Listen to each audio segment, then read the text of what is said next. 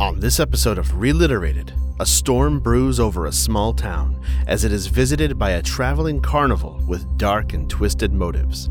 And the only way to escape is to embrace its darkness. Actually, quite literally. You'll see what I mean when you listen to this week's episode on the Ray Bradbury novel, Something Wicked This Way Comes, on Reliterated, the podcast that will tell you which houses are giving out full-size candy bars this Halloween.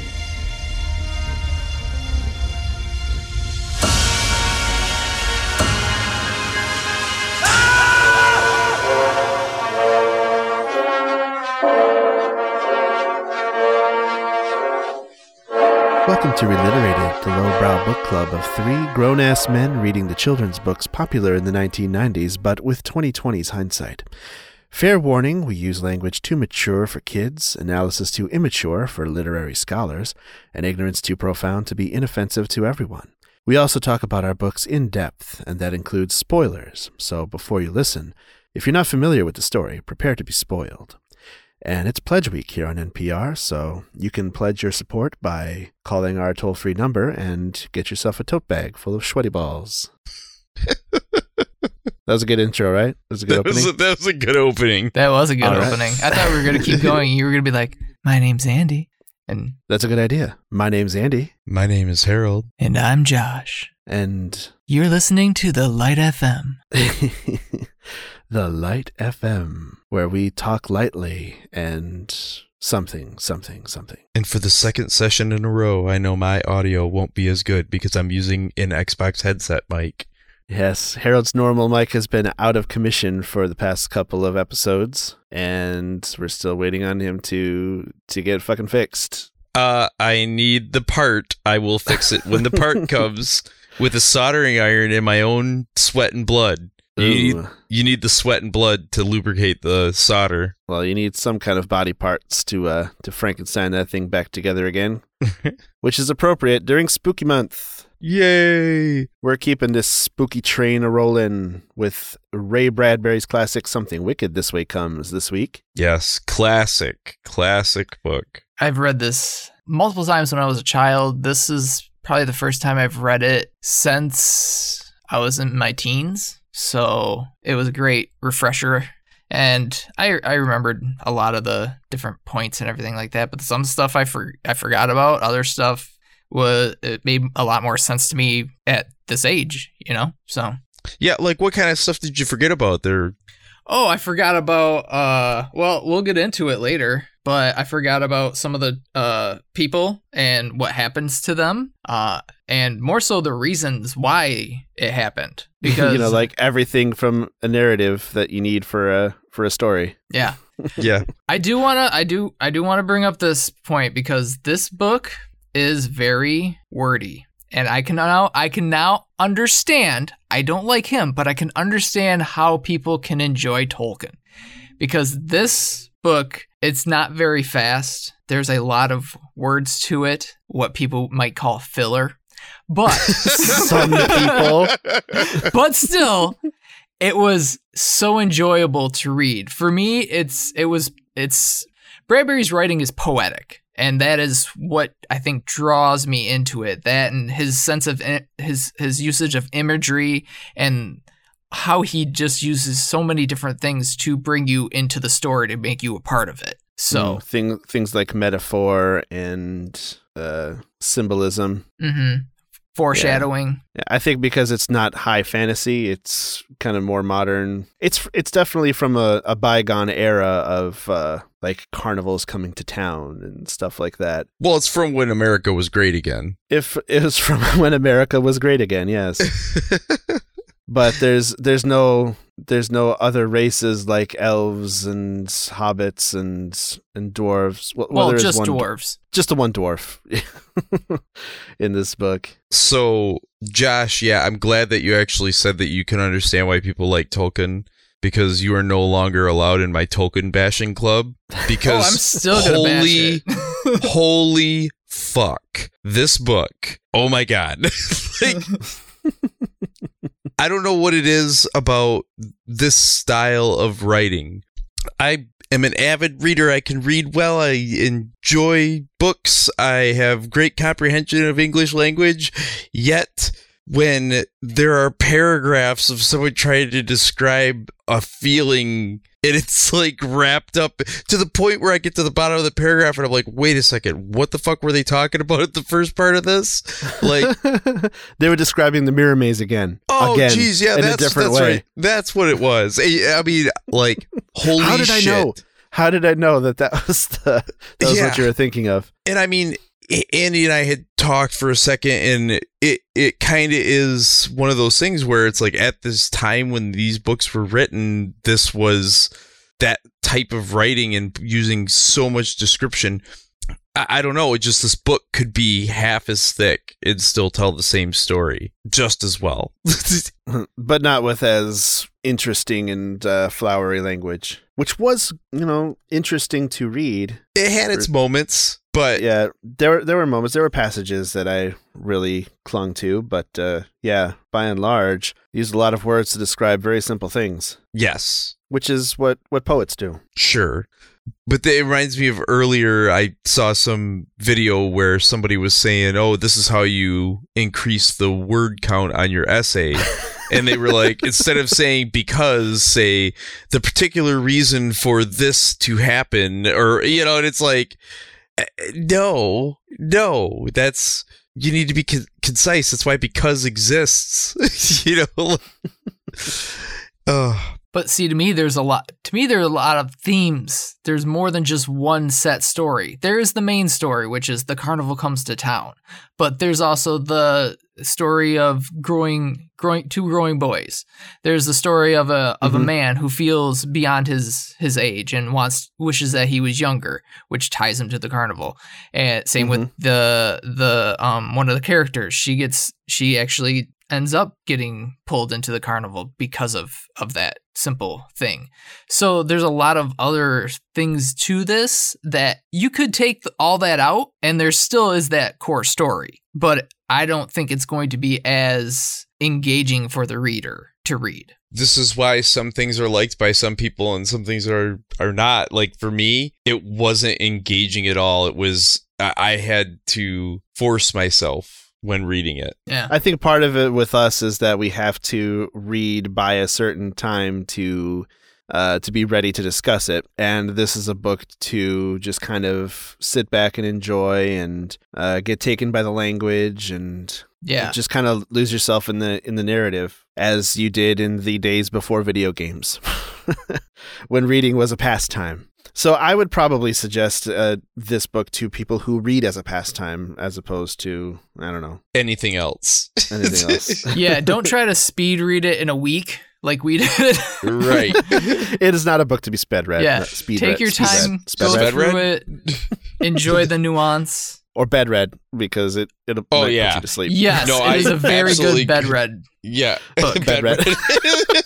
That's what we'll have to call these books. Bed read. Ooh, bed reads. I would like sit down with it in the bed and open it up, and I'm like, okay, just read this book, and I don't know. Get about 4 sentences in, and I'm like, oh, God, I can't stay awake any longer. Well, the sentences do go on forever. Bradbury is known for, extending those. And you gotta, he did admit that he used to get paid by the word, so. So maybe that came into play here. It definitely did. That definitely came into play here. Because there are some very simple things that he uses a lot of words to describe. Yeah.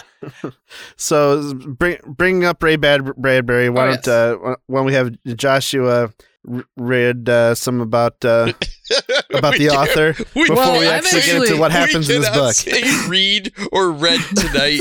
You read. Well, tell us about the author, Josh. RD that to us. I've actually read his biography as well, so that helped that I read that. So I know for a fact he never drove because there was a horrible accident. That is one thing I remember from his life. But I'll just start from the beginning. So he was born in Waukegan, Illinois, to a Swedish immigrant and an English, and his dad was of English ancestry. They lived there during his early childhood and formative years. and his aunt would read him short stories when he was a kid, so that's where part of his love of reading came from. But a lot of his books take place in Greentown, Illinois, and that is based on 1920s Waukegan. I used to live near Waukegan. It is a small town in northern Illinois, right across the border from Kenosha. So, nice. Yes. Eventually, they did settle in Los Angeles in 1934 when Bradbury was 14 years old. They did not have a lot of money, but luckily his dad got a job making pretty good wages at that time. Since Bradbury loved Hollywood and movies and things like that, he was very happy. He attended Los Angeles High School, and he was active in the drama club. And as I stated, he would often roller skate through Hollywoods in hopes of meeting celebrities. He included meeting Ray Harryhausen and George Burns. I don't know if anybody even remembers George Burns. Yeah, he was the cigar guy. Yeah. Yep, that's what I know him as. That's what you remember him as. The old guy with a cigar. Yeah. So, yeah, he was an avid reader and writer, and he knew at a young age he was going to, quote, go into one of the arts, and he began writing his own stories at the age of 12. So that is where he got his start, and... Is that when he started Something Wicked This Way Comes? Because it's the only way he could have used so many fucking words. No, but I will tell you this about him that I do know. So Something Wicked This Way Comes was actually first started as a treatment for a film, and it just never got picked up. None of the studios picked it up. So he took it back and turned it into this story, and he called it the novelization. So at one point it was a lot shorter, believe it or not. And eventually it did become a movie after the book became popular, huh? Yes. But he was active for... His first published story was in January 1938, and he wrote until the day he died, which was June 5th, 2012. What was he writing that killed him? He was writing the longest sentence ever for the Guinness Book of World Records, and 3 words before he made it, he passed. 3 words short of the record. Oh, he had over-described an acorn. I think you're thinking of Tolkien's death. Yeah. Yeah. No, actually, very similar deaths. But obviously, Bradbury's very famous for his science fiction. He wrote The Martian Chronicles. He wrote Fahrenheit 451. This story... some of his non-science fiction work. One is called Dandelion Wine. That's a coming-of-age story. It's very, very beautifully written. Harold will hate it, so not gonna tell him to listen to it, not to go read it. I like Fahrenheit 451, but I don't remember it being. It's a lot shorter than this one. Yeah, it's it was, much it more was a short to the point. novel. Yeah. So yeah, he's had a lot of his work turned into films, some of them better than others. The example I'm thinking of is there's a very short story called Sound of Thunder, which is about time travel, going back in time, and basically a guy steps on a butterfly and it messes up the time. So when they go back, everything's spelled differently. Oh, is that where the butterfly effect theory comes from? I believe so. No, because the butterfly effect theory is a butterfly flaps its wings in Asia and creates and then Ashton a hurricane. Kutcher loses his arms. And then Ashton Kutcher decides to make a different weird ending where he chokes himself with his umbilical cord. Yeah. Oh my god, I can't believe I forgot seeing that movie and forgot about that part. Yeah. It's because it's super messed up. That part happens in the movie? That's the alternate ending. Oh, there's an alternate ending? Yeah, okay. there's an ending. The original ending was he choked himself with his umbilical cord so that he would never meet the girl. And in the actual released ending, he's just super mean to her. And so she doesn't go live there. Harry and the Hendersons, sir. It's not a good movie. Yeah, I don't remember anything about the movie except for when he goes to stop the bomb from blowing up, and then he wakes up in the future again, and he's missing both of his arms. Yeah, that's true. That's all I remember from that movie. But Ray Bradbury had nothing to do with this movie. No. But he wrote it. Josh was just telling us about how he wrote it. The Sound of Thunder is not the same as the butterfly effect. Butterfly effect is a butterfly in Asia flaps its wings, creates a hurricane that hits the United States. The time travel thing is that was just the metaphor. It was a picture. Or it was the squishing of one butterfly has that much effects over time. The movie, though, they took a 2-page story and tried to turn it into a 2-hour movie with weird like gorilla insect creatures and time waves. It was bad. If you want to see a real bad movie, watch A Sound of Thunder. Hey, so I binged it, The Butterfly Effect, starring Ashton Kutcher, based on Ray Bradbury's writings in The Sound of Thunder. Huh. I did not know that. No. Why would you do this? You're just doing that to show people how gullible we are? Well, now we're going to have to edit this out and retract it. Yep. You forget, Harold. Andy's the editor. I'll just keep getting my truth out there if you take out. Dear listener, I apologize for my friend here. You might have liked the bumper sticker I saw today. It said Infowars.com. The truth is out there.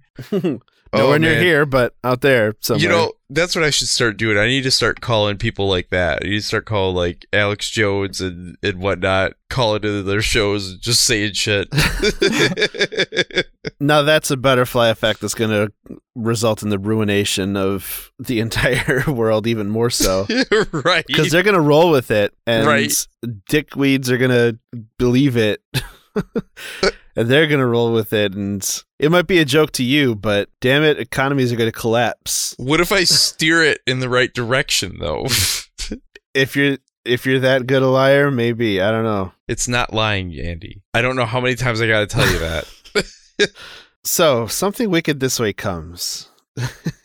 We haven't touched on any of the plot yet. Well, the theme of the intro was describing taking as long as we could to get to the point. Yes. So yeah, let's get into what actually happens in the book now. Take it away.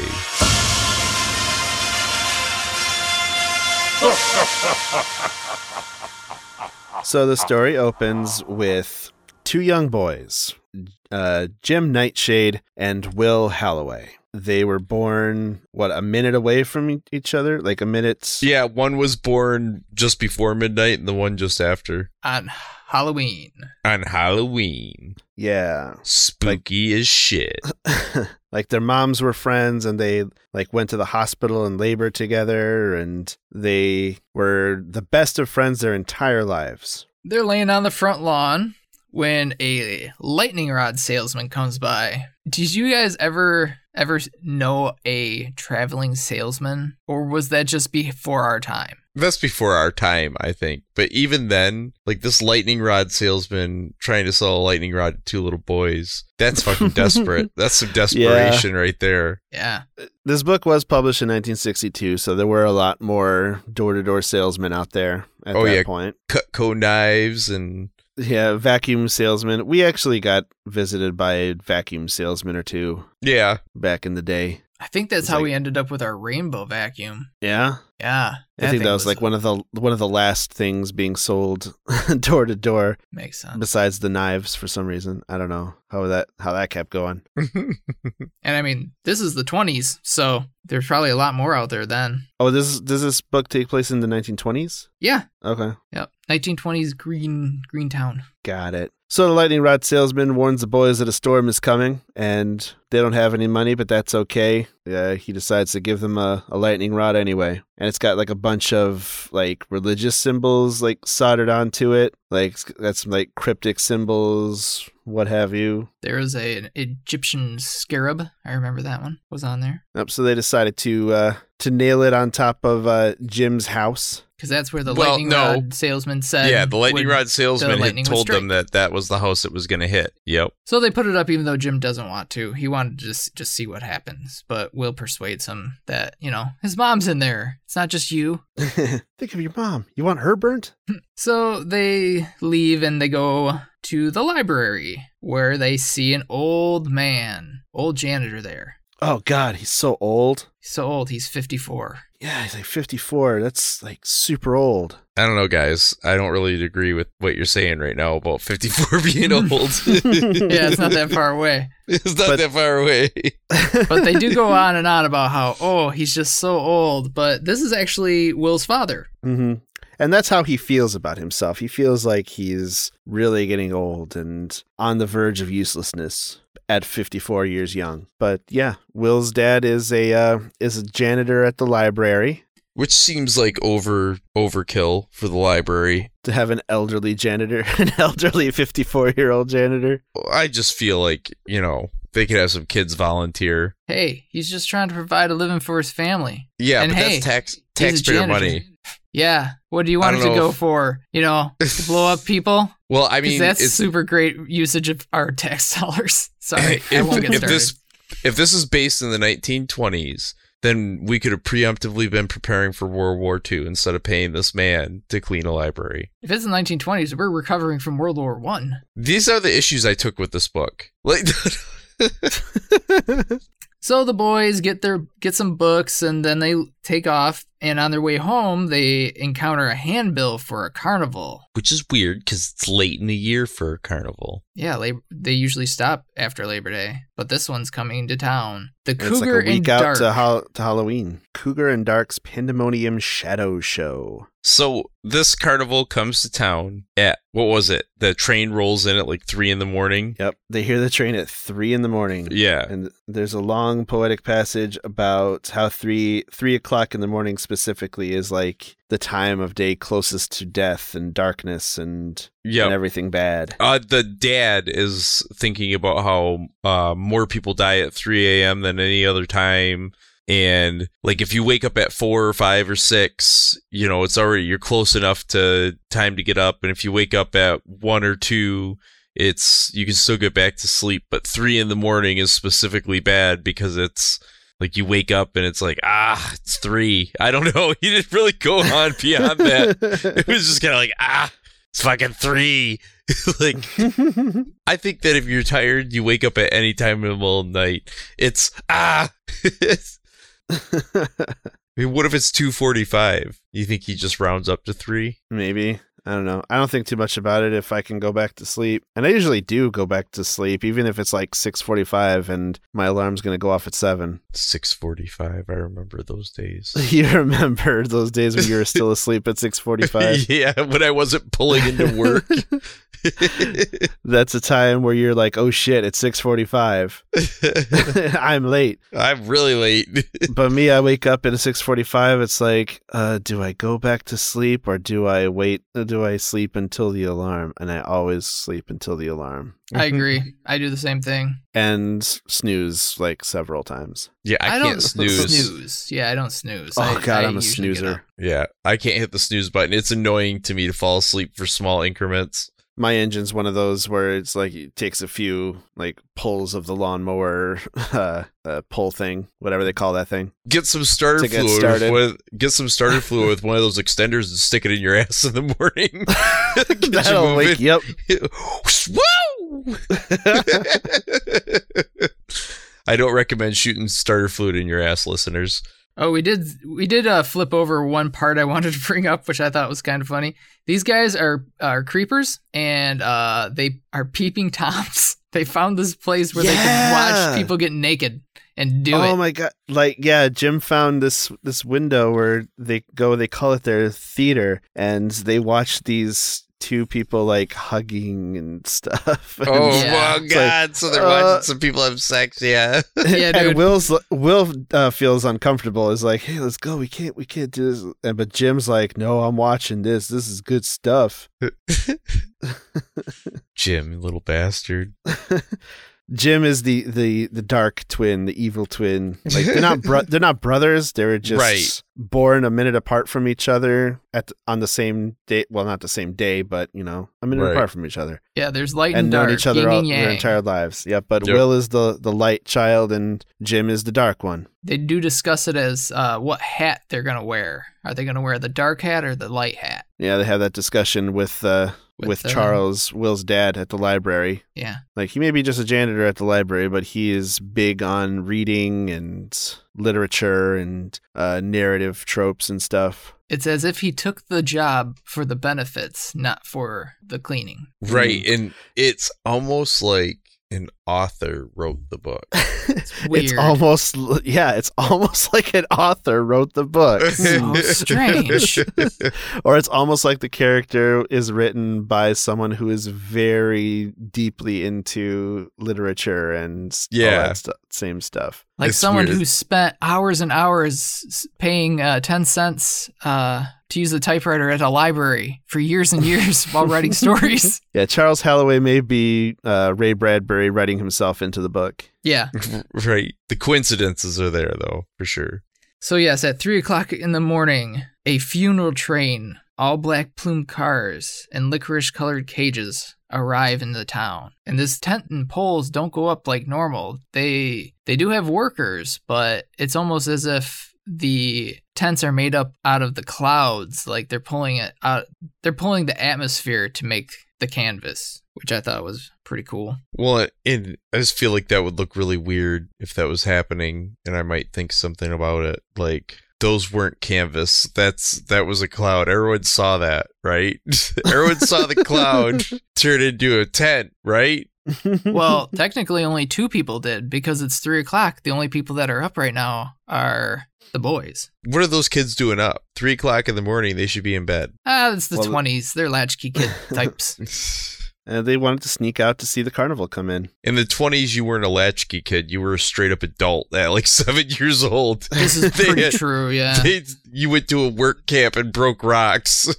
Like, what's the definition of a latchkey kid? I've never been 100% on that. It's a just latchkey like kid? where you leave them unsupervised at the house, in the house behind locked doors? No. A latchkey kid is Or a you kid lock that them out of the house. a kid that gets out of school, walks home by themselves, and has a key to get in so they can be home alone until their parents get home. Which I don't know why that's not more of a thing, because these days, like, both parents need to be working. I think it's because parents have more concern. Well, maybe It's very concerning how many kids are going missing. Maybe if it was more like the 1920s, we wouldn't have to worry about where our kids are because we could send them to work camps. Well, in the majority of the 20s, kids didn't live. Jim's mom talks about how he was the only one that survived. Oh, no, I'm definitely lucky to be alive because my grandpa Miller was born in 1920 and somehow survived through World War II. Well, he's a Miller. Yeah, right. Harold. So you always say. He was definitely a strong motherfucker. So yes, they're seeing this carnival be put up in a very magical way, but there is a ad in the town. It is the most beautiful woman in the world, and Mr. Halloway saw it and didn't see anything when he went to have his one drink of the day. He drinks one drink a day to keep his inner boy at bay or something. Something like that. But the lightning rod salesman sees the most beautiful woman in the world and just up and takes it. I was thinking about, like, whatever, as I was getting, like, later and later into the book, I was wondering whatever happened with this most beautiful woman in the world who was, like, encapsulated in ice that they brought in to, like, display in a window. And like, she doesn't really come up in the story, like, at all after, like, the first part of the book, whatever. But I guess that's what the carnival used to lure in. Was it Mr. Fury, the lightning rod salesman? Yes, because it wasn't for everyone. Again, Halloway didn't see anything inside of that block of ice, whereas Fury did see the most beautiful woman in the world, and he needed to possess it, and so he stole it. And because he stole it, he gets punished. I thought the reason that Halloway didn't necessarily see the most beautiful woman in the world was because when he had the thought, or he was thinking about that pamphlet, he said out loud the most beautiful woman in the world, and his wife was like, "Oh, come on, I am not." And I feel like because that moment kind of like she took it that way, so he turned it to be like, I meant it that way, meant that whatever glamour it might have had over him, he wasn't looking for the most beautiful woman in the world when he went there. Yeah, that's not his vice. Right. So that's not what's going to draw him in. Right. Plus, like you said, he's got a hot piece at home. So apparently she's way younger than him. Like she was the one who like stopped his wandering ways at the age of 39, I believe he said. Like he did like odd jobs from town to town for most of his life and met that woman and settled down. At the library of all places. At the library, yeah. He met this hot librarian and yeah, that was it. That was it for him. And then came Will. Then came Will. And then years of despair. Then years of despair. I mean, he does get to that where he's like, I'm 54. I'm supposed to be able to play with my boy. And I can't even do that because I'm old. 54, I need a Corvette. He's definitely having a post-midlife crisis. So in the morning, the two boys go back to the carnival, but it's just like every other carnival, it seems. It's not crazy like they thought it was going to be, like they saw the night before. And they see their 7th grade teacher, Miss Foley, and her nephew, Robert. So Miss Foley decides to go through the mirror maze, and Will just freaks out and says not to go in there. And that's because he has like a bad feeling? Yeah, he probably had like a bad feeling or just something. He was just like, no, don't go in. But I got a bad feeling about this. Oh, they really sell this mirror maze as being crazy, really bad news. She goes in, and then they pull her out. They get her out of there. She escapes, but she's like, I saw a girl in there. They're like, there's nobody else in there. She's like, no, I saw a young girl. But the young girl, and it turns out the young girl that she saw looked like her when she was younger. So you think like the reflections that you see in the mirror maze are kind of like this, like that mirror of desire or whatever Erised in Harry Potter? Yeah. She wants. It shows you what you want. Like she wants to be younger. I think everything around there shows you what you want, and like Josh was saying, to draw you in, or something about you. Because near the end of the book, like Charles goes. It is Charles, right? The dad, yeah. Charles Wallace. Oh God, no! Is it though? Charles Holloway goes in and he sees like his own reflection, like progressively older and older and older. But that's not exactly what he wants. That's how he sees himself, as like just aging. Yeah, it'll show you whatever it needs to show you to get you to get caught. Desperate. Yeah. Well, desperate enough to do what it wants you to do. So for him, it's a fear of becoming older, whereas for her, it was a want to become younger. Mm-hmm. And this, by the way, is our second straight week of a book with a mirror maze in it. Yes. It is. This mirror maze was a little bit better than the last one. I mean, this mirror maze didn't threaten to crush you to death. It didn't come in at you and drop you on the turf. The mysteriousness of this one is cooler, I mean, than the other one. The other one was kind of like a scary death trap. This one is a mind fuck. Yeah, I was going to say a psychological kind of thing, but a mind fuck is a more reliterated term for it. Right. Yeah. Jim also got pulled a little ways into the maze, but they don't say what he saw. I think that he just saw himself as like a 20-year-old. Like that's what he wanted. Yeah, because that was his draw, was to get a little bit older. Mm-hmm. So they go all over the carnival, and they actually come across a dark leather bag that someone had left. And they recognize it as the bag that the lightning rod salesman had. Do you guys think he was stealing those lightning rods, or do you think he was just selling them? I mean, I believe he was just selling them. I think it's weird that it had strange symbols and whatnot on it, because why? Mm-hmm. But I do believe that he was just a salesman. It's kind of weird that he just straight up gave the boys a lightning rod. But you carry around a bag of like iron rods, you're gonna get tired of carrying that shit's heavy. Well, and I mean, at that time, the sale would be like, you put the lightning rod at the one house and other people see it, and then you come back and you're like, oh yeah, they got one over there, and sure, you don't have to tell them they got it for free. Right. But you go through a storm and your house doesn't get struck by lightning, and you tell all your neighbors, hey, guess what? My house didn't get struck by lightning. This lightning rod works. This lightning rod fucking works. I'm going to get 3 more. And then the boys come to this out of order sign on the carousel, but they still snoop around, and they actually are picked up by Mr. Cougar. And then Mr. Dark also sees them. And Mr. Dark is the illustrated man, which is the title of a collection of short stories that Ray Bradbury wrote as well. So Okay, so he's got a Bradbury verse then. maybe Yeah. makes sense. So, yeah, Mr. Dark is basically Mr. Cougar and Mr. Dark are the owners of this carnival. They're the big dogs that clearly have nefarious interests. And so they tell the boys to come back to ride it when it's repaired, but the boys just go and hide in a tree to see what they can see what's going on. And the carousel starts going backwards, and it's playing a song backwards. It's the Funeral March by Chopin. Chapin. By Chopin. By Chopin. Chapin. You thought it was I pronounced said Chopin Chopin until earlier. tonight, Yeah, didn't you? I didn't know Chopin was like. I was like, whatever, it's Chopin. It's fine. It's Chopin broccoli. Oh yes, I haven't heard that in a minute. Nice. But yes, I digress.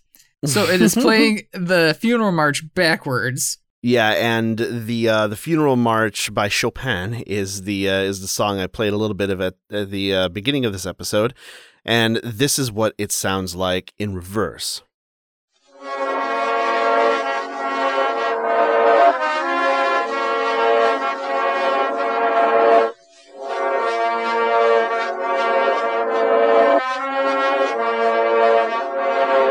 And so they see Cougar going around the carousel backwards, and he starts de-aging. Every time it goes around, one less year on him, and he actually turns into a 12-year-old boy. Which is weird to want to be a 12-year-old boy. I mean, like, if I was old, like, let's say 30 years from now, I could go back in time. I would, like, just my body still be alive. Yeah. I would want to go back to, like, 25. I wouldn't want to go back to even... Yeah, who wants to relive puberty? Yeah, I wouldn't even want to go back to 20. I'd want to go back to, like, 25. Like, that's good. That's good enough. That's a good reset point, yeah. They'd be like, you could only do it once, be like 25. Yeah, I'm still on 25.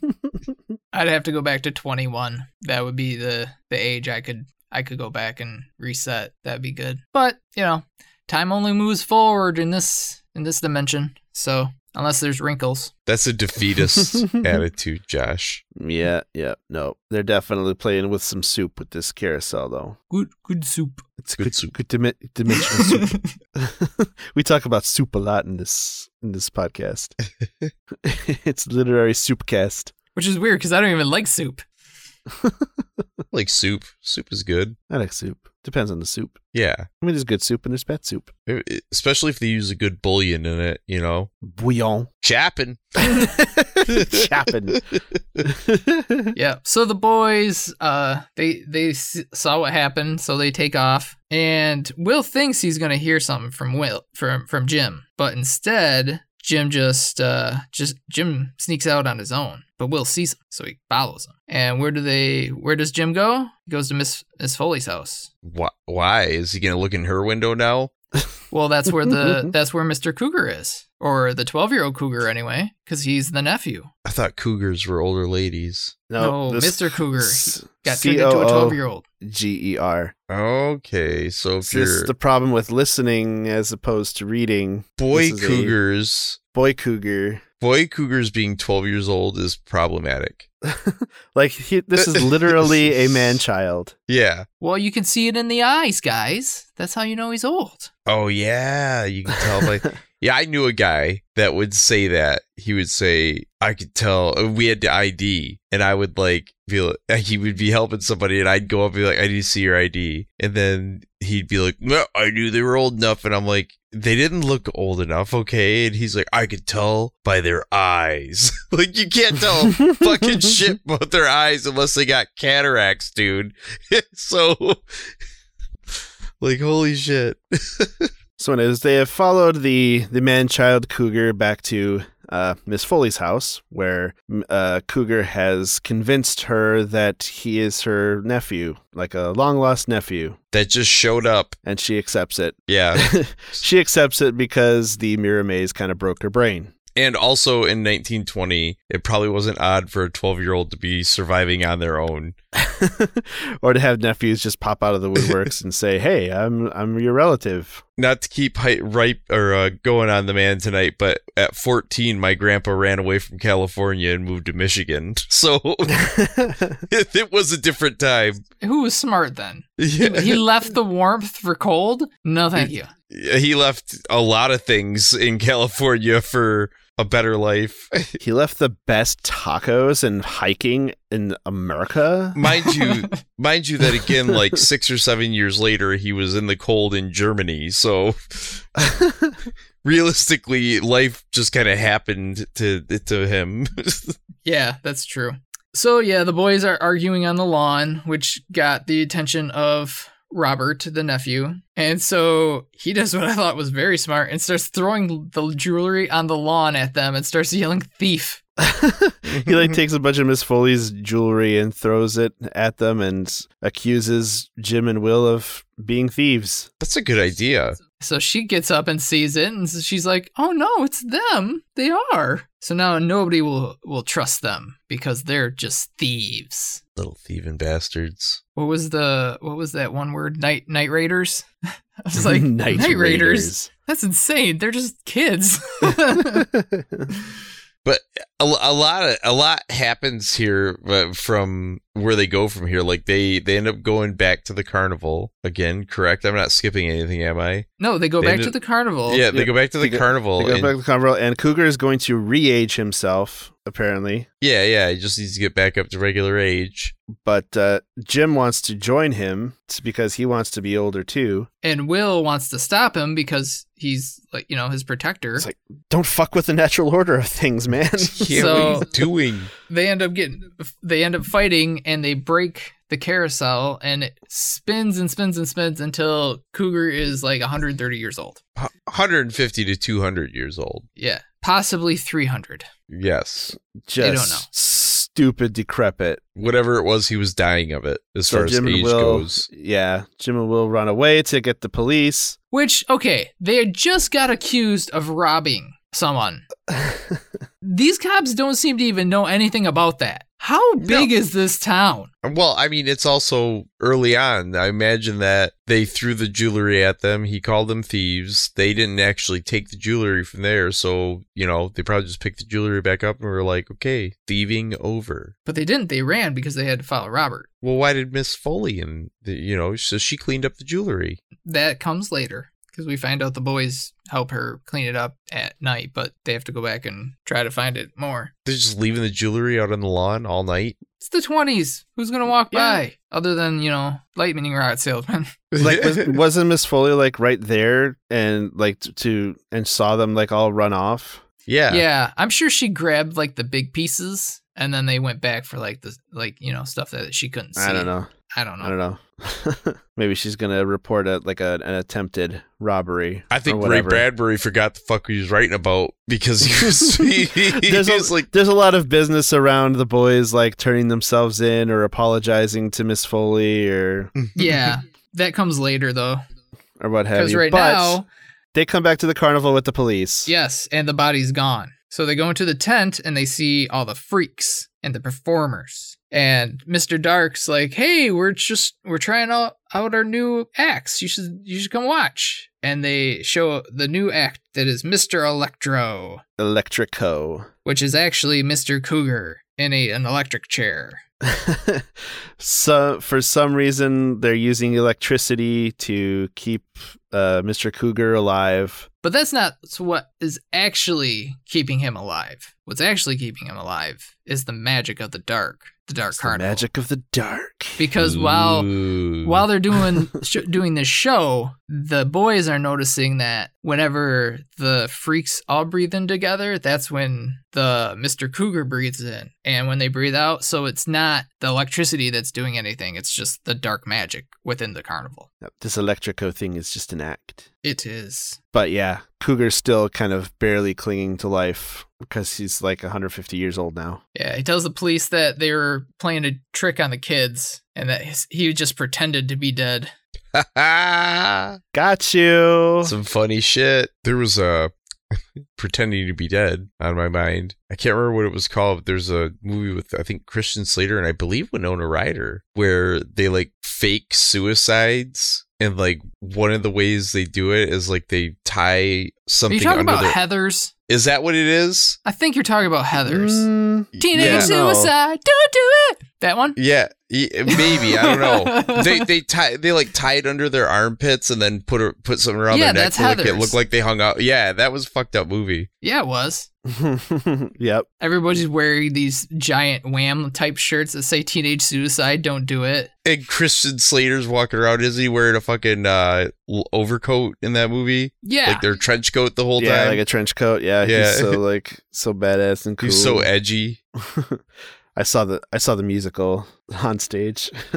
Nice. They made a musical out of it. Nice. It's pretty fun. They made a musical out of Legally Blonde. That was amazing. Oh I man, never saw that one. so good. Highly recommend. All right, so get back to summarizing this up. That is the part one. That is part one. That is Arrivals. So that is where the carnival has arrived. We meet the boys. We meet most of the. I'm pretty sure all the main players. Cougar and Dark. Yep, Cougar and Dark, the lightning rod salesman. Mm-hmm. Charles Holloway. So the next part starts out with actually the viewpoint of Miss Foley, and she talks about how she keeps seeing this old woman in her house all over from these mirrors that she has all over. All she sees is this old woman. So it's showing her desire to not be old. Her fear of being old. Yeah, it's her fear of aging. Her desire of not being old. Yeah, that's the Bradbury in him. He's like, how do I say fear of aging in a different way that would take more words? An overwhelming desire to not be old. Like the rocks of the mountains. Swept gathering by moss. wind and sand, slowly ground down. I will say that Bradbury is way better at metaphor than this. Yeah, for sure. I've been up since 5:30 this morning. Yeah, Miss Foley gets drawn back to the carnival. But she doesn't want to be prevented, so she actually she goes to the police to report the boys, but she doesn't want to just, give them criminal records. She just wants she won't press charges as long as the boys are okay, and they actually are right there to confess when she's doing it. So after they turn themselves in, they walk back home with Mr. Holloway. And Jim uses a secret ladder that he had installed on his house, which, I don't know about you guys, but if I would have did that shit, I would have gotten some serious trouble. For putting a secret ladder on your house? Dude. Going through they nailed some rails to the side of the house, like hidden by like the ivy on it. Yeah, if I would have put a hole in the siding, I would have got in very big trouble. I don't know about you guys, but they kind of show this to their dad. I don't know why or whatever. They're like opening up to him or whatever, but because he's so wistful for his days of youth, he actually relates to them and is okay with it. Yeah, he's like, I was a kid once. I get it. I thought this was kind of fun playing right here because Will taunts his dad, like, because his dad's just gonna walk in. He's like, you won't do it. He's like, I'll bet you I will. So he chases him up the ladder. I was just like, oh, that's a cool fun father-son moment. I liked it. I thought it was cute. This chapter was a very, very good father-son bonding chapter. Mm-hmm. Very little to do with the actual story. So if you just want to read the story, just skip that chapter altogether. You don't need it. It's not needed. No one needs to think that fathers and sons should be able to bond with each other. Everybody knows fathers are supposed to be distant and their children can never know for sure if they love them. I only laugh because I know that you are one of the most doting fathers I've ever seen. Both of you. So, yeah. Yeah, it's true. You talk real hard, but again, you all your talk ends up you lying on the ground being beaten by your child. So I let him win. Getting beaten by your child. So yeah, that's another theme of this. It's the father-son bonding and coming of age and I love it. I love this book. So I'm doing my best to summarize. But we're an hour in and we're through part 1. Right. Yeah, I know. You guys are not. You said 20 minutes. Try and get the book done in 20 minutes, and now you're doing the exact same thing. We're that we not. do every We're time. doing. When we're have going we a lot ever done faster a than book we in usually 20 do. minutes? We are going faster. When has it ever taken 20 minutes? I Yeah. didn't think it was going to take 20 minutes, but there's been some pretty deep fucking dives that we could have come back to and talked about separately. We got some, hey, we're just doing it as it goes now. That's just how it's going to be. Right. We've That's tried what it happens. so many other times, other ways. It doesn't work. This is what we do. It doesn't work because we don't try it. We're doing the same thing again. All right. So here, this next part of the story is the chase of the Dust Witch, Ooh. Oh, yes. which was a pretty exciting part of the book where she like comes by and kind of marks Jim's house with like a slime, whatever. So they wash it off so she can't like come back. She comes up in a hot air balloon. Yeah, they're using the balloon. Ooh. But Which the is Dust Witch is creepy. like this, like a tall, gangly, blind. Well, I just imagined her like one of those fortune-telling type machines, just really ratty and raggedy. I guess her official name is like Madame Tarot, like a tarot card. Yeah. But she travels around in a fortune-telling machine? She travels around in a hot air balloon, The Is rest it of the like- time, she just looks like a wax figure. Ooh. but she can sort of read thoughts, read minds. She's got very powerful senses and chases Will late at night with her hot air balloon. But he ambushes her with a bow and arrow. And Bam. like she manages to like knock the bow out of his hand or whatever, but he can like throw the arrow and pops her balloon. That's not how hot air Yeah. balloons work, though. That's how hot He air killed balloons it. work. It's not But a hot air balloon, you guys. It's a magic dark air balloon. A dark air balloon. Okay. So that's why it was able to get all the way back to the fairground before it completely deflated. That makes sense. But the next chapter is the best chapter in the book, chapter 31. I'll read the whole thing right now. Nothing much else happened all the rest of that night. End of chapter. I knew you guys would like that part. Yeah, I would say that. It's a lot of Of filler, though. Yeah, a lot of Like, filler this in whole that chapter sense. is filler. Do we even need that chapter?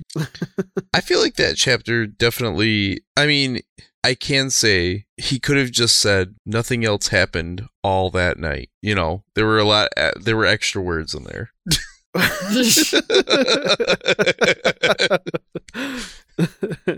Yep, missed opportunities. But the next day, they find a little girl crying because she is lost. But they recognize that the little girl is actually Miss Foley. So she went to the carnival and they took her on the merry-go-round and made her young again. She did it, But apparently it broke her brain. as it might. Yep. Mhm, yep. So now she doesn't know what to do. So the boys are like, "Hey, we're gonna go get help," but I don't think they ever go back to find her, do they? Nope. Nope. When they come back, their path is blocked by a parade. Oh Ooh. yes, the parade that is actually searching for them. Mm-hmm. Mr. Dark is leading like the huge menagerie of freaks and dark twisted creatures looking for the boys what killed their balloon. Fuck yeah, man. And everybody dreamed about the balloon being dead. Yeah, like it was. Jim there was was a talking funeral. about the funeral for a balloon, like in like a 40-foot long casket. It's crazy. So, was do you weird. guys think the balloon was somebody that was captured by the Dark Carnival before? Ooh, Or like the balloon was a separate person. Yeah, like is the balloon one of the freaks? that's what I literally. Right. Well, That's not what literally we're just we're said, saying. but Well, yeah, like when the carnival captures people, they it twist changes them them. into freaks, like the skeleton, the Dust Witch, the dwarf. Yeah, we find out the dwarf was the lightning rod salesman. Yep. And then I Yes, think it was I like knew the that from barber earlier. Yeah, we skipped over it. got taken and turned into like a camera face person. That's cool. That was pretty cool. Aren't we all kind of like camera face people?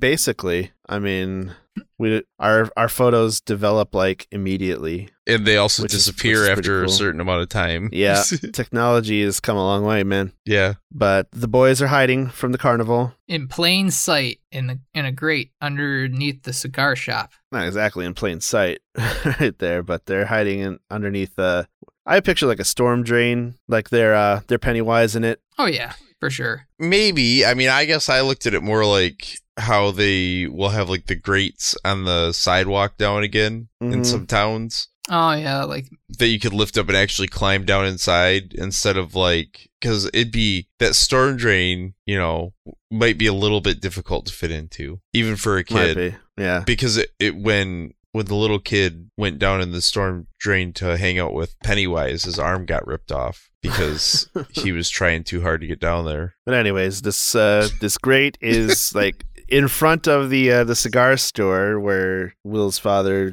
stops in at, and the boys are trying to get Dad's attention without giving themselves away when the illustrated man, Mr. Dark, approaches Charles. Starts showing us some tattoos. He's like, "Hey, do you like these tattoos? One of them's your son's face." It's kind of a weird. I would feel strange as the dad. I might not even be trying to just hide my kids. I might like get a hold of the police and be like, "Listen, this guy has tattooed my child's face on his arm." It's on his palm. Yeah, his palm. Like, on one hand, he's got a picture of Will, and the other hand, he's got a picture of Jim. Just that's tattooed even on his more on his disturbing. palms. Yeah, but they have a tense little tete-a-tete, and the Dust Witch kind of joins in on this interaction and just kind of sniffing out the boys. But Charles blows some cigar smoke in her face. yeah, he notices that she's using her sense of smell to try to find the boys. Because, like, the boys are somewhat able to, like, telepathically send thoughts to their dad. Or maybe they're just trying to speak non-verbally Right. or whatever. But, his dad definitely knows that they're there. And he's trying to lure Dark away from there. But he winds up telling Mr. Dark what his name is and where he works. Basically invites him to stop by later at the library. Maybe reading a little book called the Bible will help you out, Mr. Dark. But Dark assures that he will come and visit Mr. Holloway. But the boys stay hidden until dark, and then they go to the library. Until dark. Yeah, because if we know one thing about, bad people that want to hurt others, they do it during the daylight hours. Totally. So when they go to the library, they just start looking for... Well, Mr. Holloway starts looking for where in history has this happened before. Yeah, he's been doing some research on this carnival, and it turns out that this carnival has come through before, like, several times, a few decades apart from each other, but always with the same two names, two people attached to it, Cougar and Dark.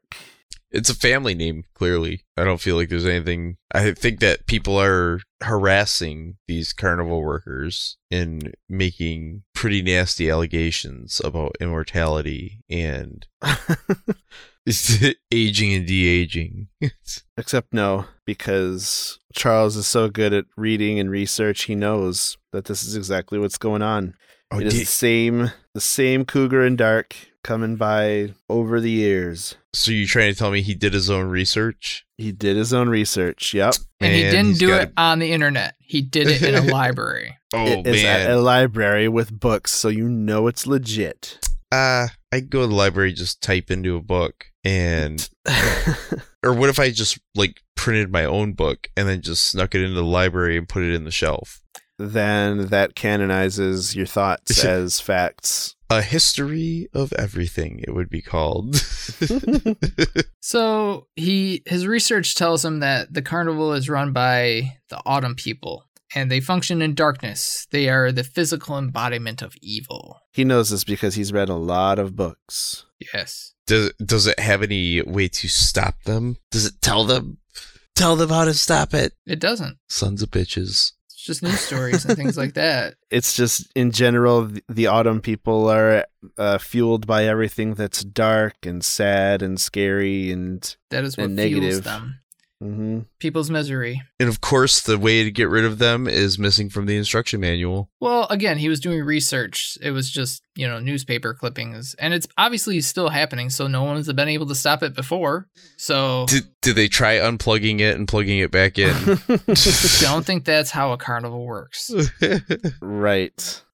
So at this point, Holloway actually confesses that he is scared of Mr. Dark and the carnival, but Mr. Dark also fears him. So they both have something to lose. Right. Well, I mean, Mr. Holloway's a strapping young 54-year-old man. Yeah. So at this point in the story, has very little to do with the Dark Carnival storyline. This is a lot of growth between the boys and Mr. Holloway, between Will and his father. Like, he literally says at one point, I didn't know you could talk, Dad. I didn't know you could talk like this, Dad. So, yeah, this doesn't is a janitor, like, waxing philosophical about good and bad and, like, light and dark and good and evil, whatever. Right. Well, it just goes to show that somebody's job is not necessarily the defining quality about them. Yeah, it's weird how, like, a whole generation just took their occupation as what they were. Right. It's like, there's more to you. There's more to you. It's not even just a whole generation. I mean, it's still pervasive today.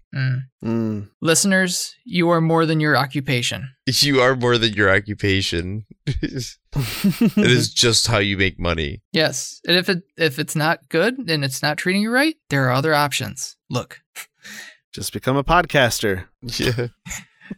Someday we'll have ads, maybe. Someday that'll bring in a little bit of money. Yeah, maybe. But it's kind of sad that the only way to make money in something is to engage in capitalism and sell advertisements. I know, it hurts. It hurts. But I also want us to be popular. So well, so shallow. Let's work on bringing home something wicked this way comes. Yes. Yeah, it's gonna depend on our ability to summarize books. So here we go. Let's bring this in for a landing, guys. We're on part 2. There's another part after this. But Mr. Dark appears at the library looking for Will and Jim, but the boys go and hide. So the Illustrated Man and Mr. Holloway get into quite the verbal altercation, but Mr. Holloway's just trying to distract Dark from finding the boys.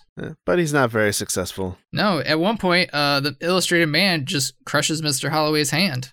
Which is pretty metal. Yeah, but obviously Dark finds the boys, and he brings the dust switch out, and she uses magic to sew up their mouths, eyes, and the ears. So he basically takes control of them. Yep, and now he's marionetting them through town again, back to the carnival. Oh, but he also sends the dust witch back to kill Charles while he takes the boys back to the carnival. Yeah, she tries to use the spell where she'd be heart slow, but then Mr. Holloway remembers, that no matter what, it's still, things are okay, and he smiles, and the dust witch draws away from him because that is what harms them. Happiness. Cheer. I think it was like as he was about to die, like a funny thought occurred to him, like her long fingers were like tickling him. And so that struck him as funny and he started laughing, which is a happiness, a positive thing, which is the way to combat the darkness. So he overpowers the witch with the power of laughter and survives her attack on his heart. Yes. And that is part 2. And that's the end of part 2. That is the end of Pursuits. And now we are on part 3, Departures. Yeah, we're doing good. I wonder if anyone's going to be departing. Maybe. This is Depart, where the book ends. Yes. So yeah, the boys are marched back to the carnival. And they're kind of stashed at the back of the mirror maze with a bunch of wax figures. Weren't they like grotesque kind of dying people? It was, but what they're trying to do is they're trying to entice Jim. They're trying to get Jim to agree to be a part of that they would age him. And what they'll do to Will is make him a baby that the dwarf can just carry around. Apparently, that's something that dwarves do. No. Did you get the sense that Mr. Dark was going to replace Cougar with Jim? He straight up said he was going to replace Like Cougar with Jim. He's like, if we can't bring back Cougar... Nightshade and Dark, it's a natural pairing, right? Yeah, if he can't bring back Cougar, you're going to take over. You're going to be my partner. Yes, like the Sith. Yes, the rules. The rule of two. The rule of two. Of the Sith. Do it. So Dark is putting on like the final act, the final live act of the carnival, getting ready to send the crowds home and pull up stakes and move on, whatever. But Charles Holloway, having survived the attack of the Dust Witch, makes his way to the carnival, and for this last act, Dark is requesting a volunteer, and Charles offers himself as that volunteer. Yeah, it's the world famous bullet trick, and at first there are no takers, and the bullet witch is actually, the Dust Witch is actually scared. She's like, no, don't do it. And then Charles shows up, and Dark is amazed, like, that he's there, even though the Dust Witch did say, like, she wasn't able to kill him. Right, she was, like, reporting in saying, hey, I was unsuccessful. Yeah, and don't do the trick. But Dark is going through with the trick anyways. So he brings Charles up on stage, and the trick is going to be that he has to shoot a target. Well, she's going to catch the bullet in her mouth. She's going to catch the bullet in her mouth. That is so. What would normally happen? There'd be, the quick hand, and make it look like what would happen was, as they explained, a wax bullet is fired, which just evaporates in the gun, and then through sleight of hand, she is able to put the bullet in their mouth. That's how that trick works. But they do it a little differently because they use magic. And so because Charles' hand is crushed by Dark, he's like, oh, I need a helper. Oh, wait, my son's here. And so he starts calling for Will to come and help him. So Dark has to bring Will forward out of the mirror maze in order to help his father. Because why wouldn't your son help out with this trick? Right. He's Charles is very publicly calling for his son because he knows that Dark has him. Yeah, even the crowd gets behind him. Yeah. They're like, Will, where are you? Will, come out.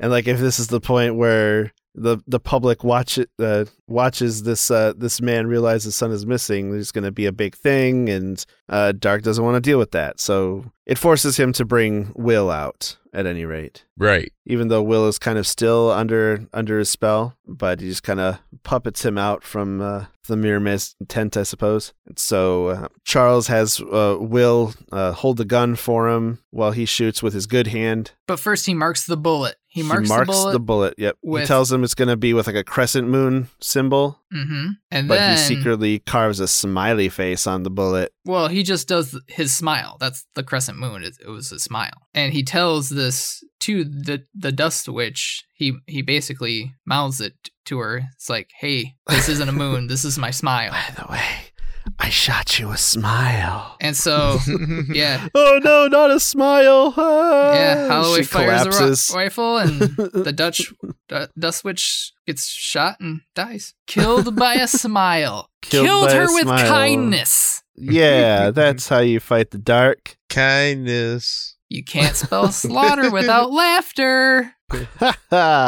So yes, the Dust Witch is dead. Ironically, the dwarf was not happy about it. And then what do? They go into the mirror maze? Yes, they go now. They go to rescue Jim from the Wax Museum, which is through the mirror maze. Yeah. And so Mr. Holloway has to go through the mirror maze, but he already knows what's going to be in the maze. So it doesn't show him his youth, because they know that that's not what's going to scare him. What's going to make him want to do that is they show him being very old. And so he sees himself, and he actually starts to get bogged down by these images. But his son is there to help him through it. And then the lights go out. And every time Will, being the boy that he is, he has matches. So he'll light a match. And every time he lights it, Mr. Holloway sees himself as even older.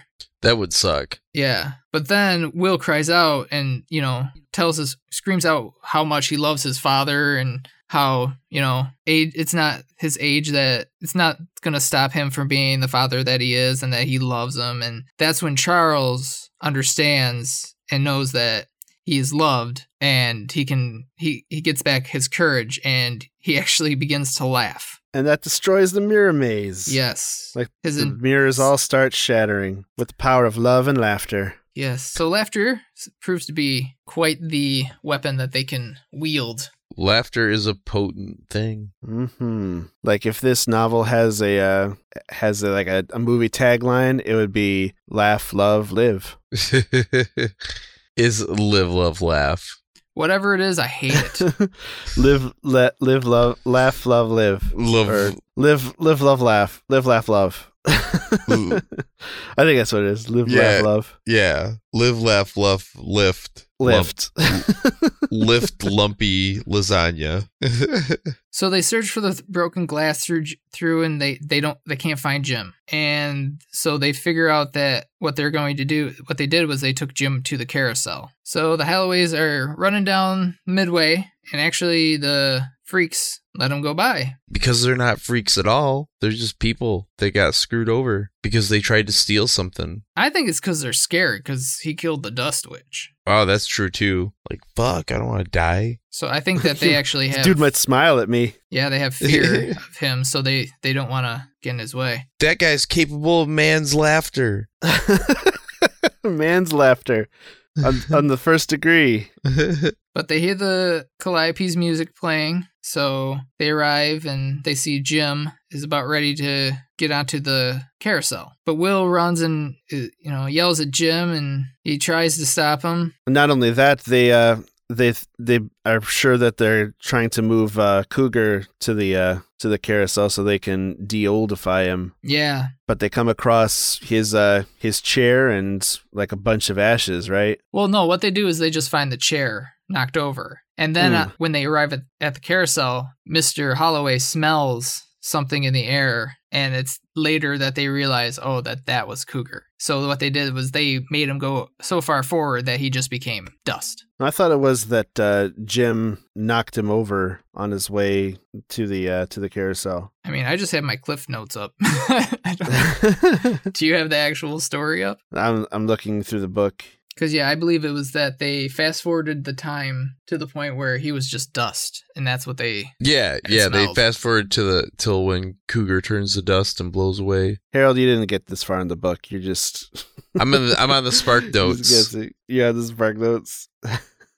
But yes, Will wants to stop Jim, but Jim does add a year to his life. But There's then a whole lot of yelling at Jim. Yeah, Jim! and then when he tries to stop him, Jim. Yeah, he gets pulled onto the carousel also. But then he does succeed in getting Jim off of the carousel, but he lies dead on the ground. Seemingly dead.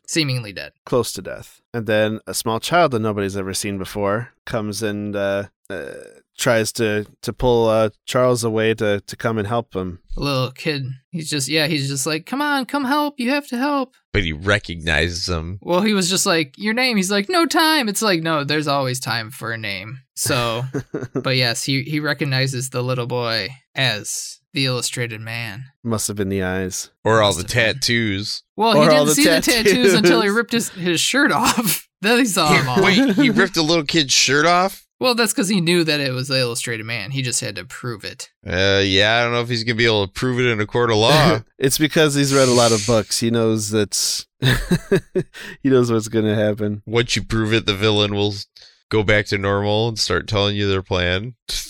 But Mr. Holloway, he saw through it, but he also knows how to kill the Autumn people. So he gives him love.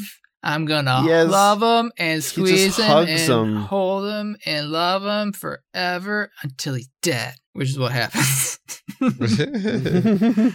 Yes, the lights in his eyes go out forever, for evil cannot survive in a vacuum of good. I would argue that probably most of the people in the area aren't necessarily a vacuum of good. I think most people are a wash of gray. Yes. I agree with you. Yeah. Yeah. Charles Holloway defeats Mr. Dark by hugging him to death. Yep. As he's a boy, a tattooed boy. I like the Spark Notes saying of it as he holds the boy tight and kills him with affection. Nice. Love, laugh, die. So Will is still giving CPR to Jim, which I didn't know that was even a thing back then, but cool. And it turns out that you don't even have to do CPR on people. If you just dance and sing around them and laugh, they'll come back to life. That's how it happens. It's just like Jack Handy said, laughter is the best medicine. Unless you're really sick, then you should probably go to a hospital.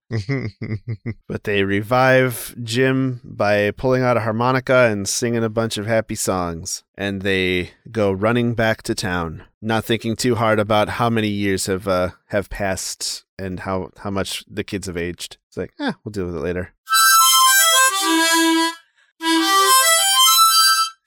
I got a harmonica. That was a harmonica? I thought it was a fucking keytar. Nope, that's a harmonica. So you have a slide whistle. Yay. I have a harmonica. And now Andy needs to get a keytar. And now somebody dead has just come back to life. I just brought somebody back to life. Yeah, with the power of harmonica. I don't know how to play it. I just have one. Well, I do know that there is an incantation that involves a harmonica, and part of that is the hook brings you back, which I think that likely has something to do with raising the dead. Oh, that's right.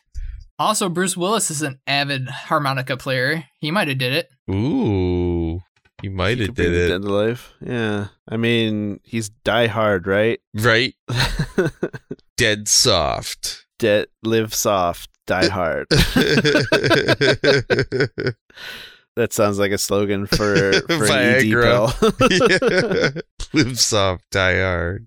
So anyways, that is the end of Something Wicked this week, Cubs. Well, there's a little bit of temptation. They're like, well, what if I just go back a few times? And the boys are like, well, maybe just going forward a little bit, one more time or something like that. But before that even happens, they destroy it. They destroy the carousel so that they realize that that's a slippery slope towards becoming the new proprietors of the Dark Carnival. Right. Because you use that dark force to undo what's been done, and sooner or later you're using that yourself for your own purposes and inviting others to come do it, and then you're the new Cougar in Dark. And then you're walking around in jackboot uniforms claiming that the Empire isn't doing anything wrong. Or you're walking around Detroit wearing various logos and drinking Faygo, being part of the Dark Carnival. Yeah, that was an ICP reference. You guys. Not for long. They aren't going to be doing any more live shows because one of the guys has heart issues. Oh no! Which, if realizing that one of the guys from ICP has heart issues because he's almost 50, it doesn't make you feel a little bit old. Oh shit! It's all those cans of chunky soup. Yeah, That's what does it. He was probably eating so much chunky soup. That's why I stopped eating chunky soup. Because you notice how much sodium is in it. No, because I can't stop eating the motherfuckers, so I can't keep them in the house. Otherwise, I'll eat 2 or 3 cans. That's me and the white fudge covered Oreos. If they're open, they're gone. So I just stop buying them. That's like any kind of candy at my place. That's not the same as chunky soups, though, because the white fudge covered Oreos are healthy for you. Why are they healthy? You need to get your sugars. Ah, yes, of course. Yeah, you got to get your sugars. You're brown, you're refined, you're powdered. Yeah. You're raw, you're cane. You're aspartame if you really want it.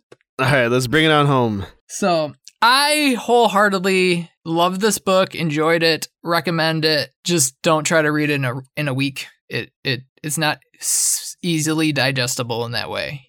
You should sit back and sip it and enjoy it. I agree. I think it's good writing to enjoy, not to rush through. It does get a little bit repetitive. It does reiterate some certain things.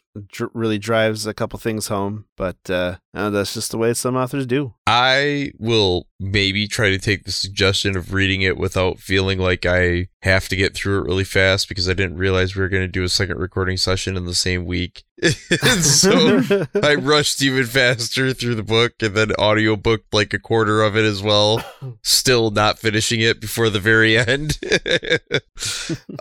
But yeah, I don't know. I have real trouble with it just I guess it bores me.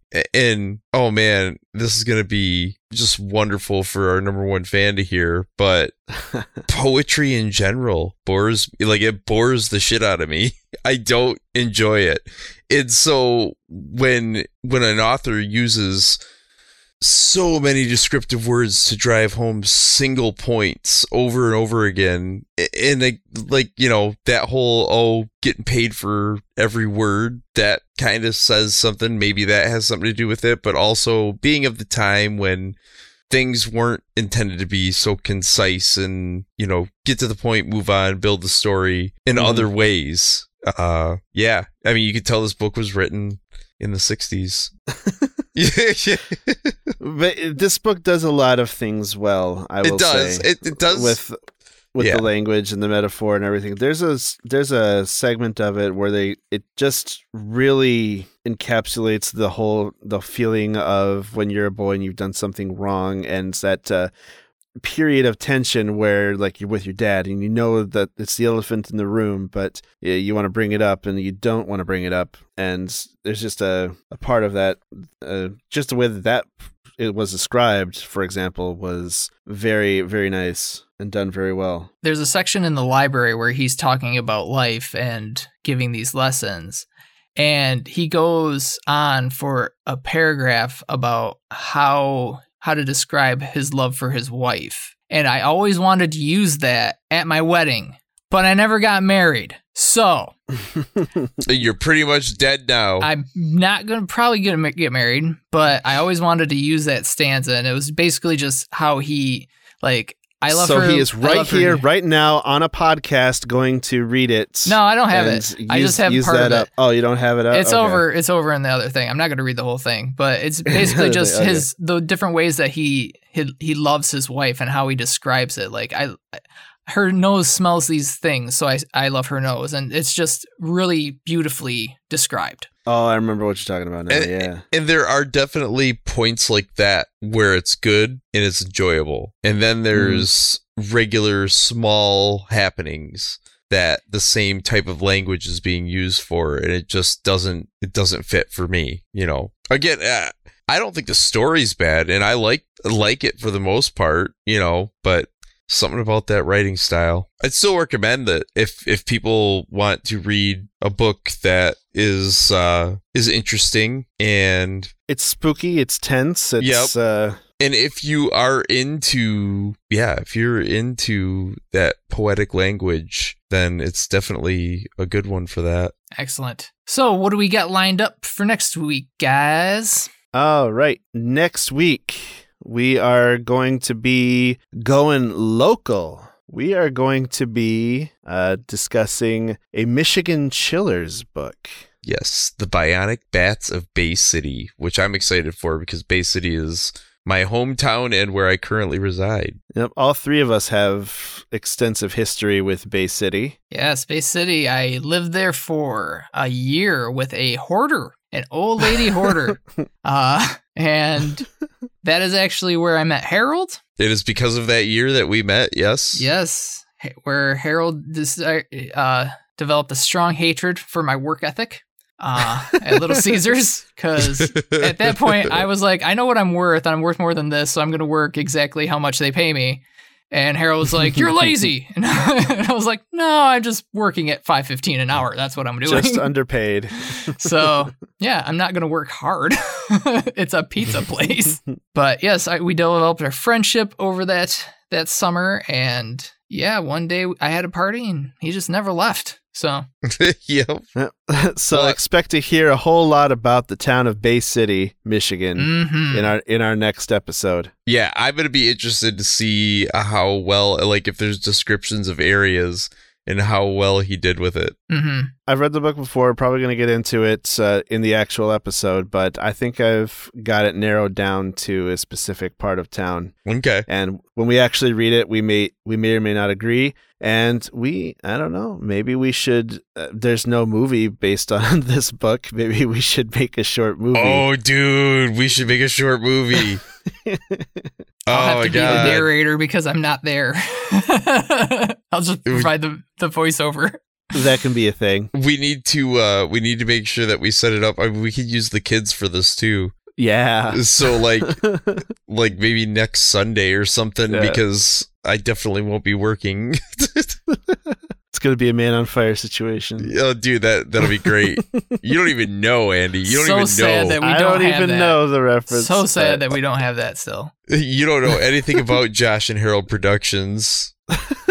We'll wind up doing something stupid with it. Yeah, that sounds good to me. But yeah, Bionic Bats of Bay City by Jonathan Rand from the Michigan Chiller series. Yeah, and it's also going to be a book that I would expect middle schoolers or something to read. I don't...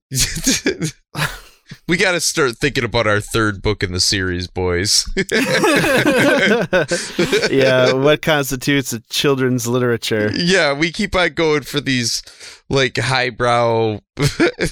Well, it's books that we read, and the only issue is we all read above our age group. That is the issue. Yes, yeah, that is part of the issue for sure.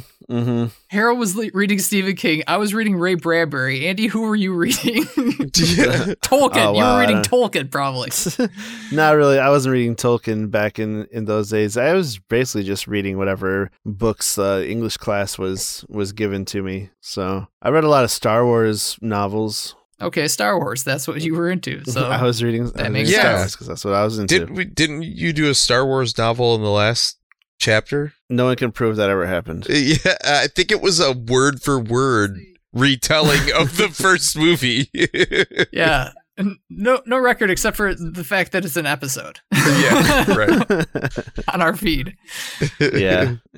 But anyways, yep. Come on back next week and hear about the Bionic Bats of Bay City. And if you track it down, you could have that read and be familiar with the story. Shouldn't be too difficult.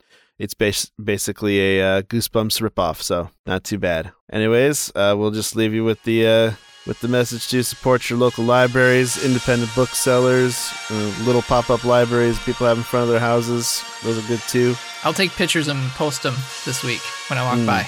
Cool. Yeah. So, until next time, give a shit. Read some lit. Have a good whatever time of the day it is for you. Thanks, everybody.